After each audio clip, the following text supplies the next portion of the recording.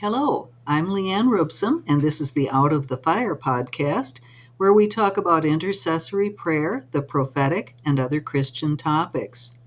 We're continuing on with our series, Knowing Your Seasons of Prayer, and we'll be talking about the season of faith today. This will be part 1, and we'll do part 2 next time. Smith Wigglesworth said, "I am not moved by what I see. I am not moved by what I feel. I am moved only by what I believe." There seems to be a principle of how prayer works in the kingdom of God. We pray and we break through. We have obtained in the spiritual realm, and it is really ours. But it takes a while before we see it tangibly manifest in our earthly realm. I know, you probably didn't want to hear that. I don't care for it either, but an awful lot of the time, that's the way it works. By faith, deep in our spirit, we receive the answer to our petition, a change for the better in a relationship, the salvation of a loved one, or perhaps financial relief. We've endured through the prayer process, and then at some point, we suddenly have a feeling inside that a shift has taken place, that the answer is ours. But it doesn't immediately drop out of the sky. It takes a few days or weeks for the relationship challenge to look any different.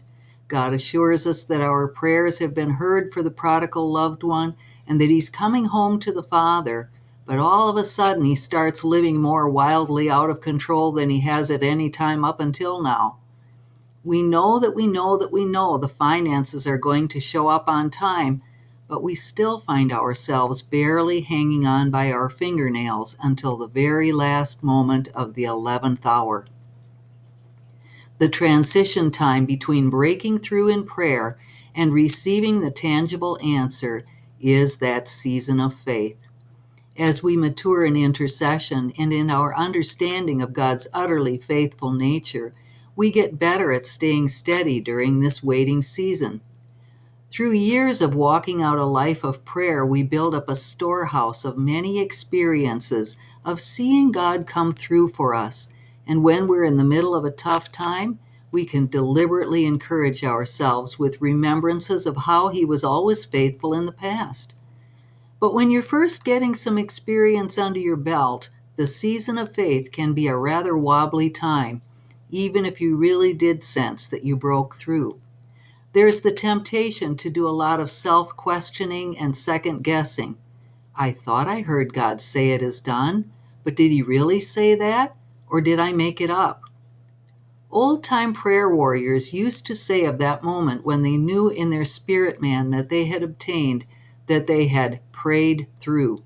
They could stop interceding and stand quietly in faith because they just knew it was all over, even though they didn't see it yet with their physical eyes. Some people are supernaturally graced with great faith from the moment of their salvation.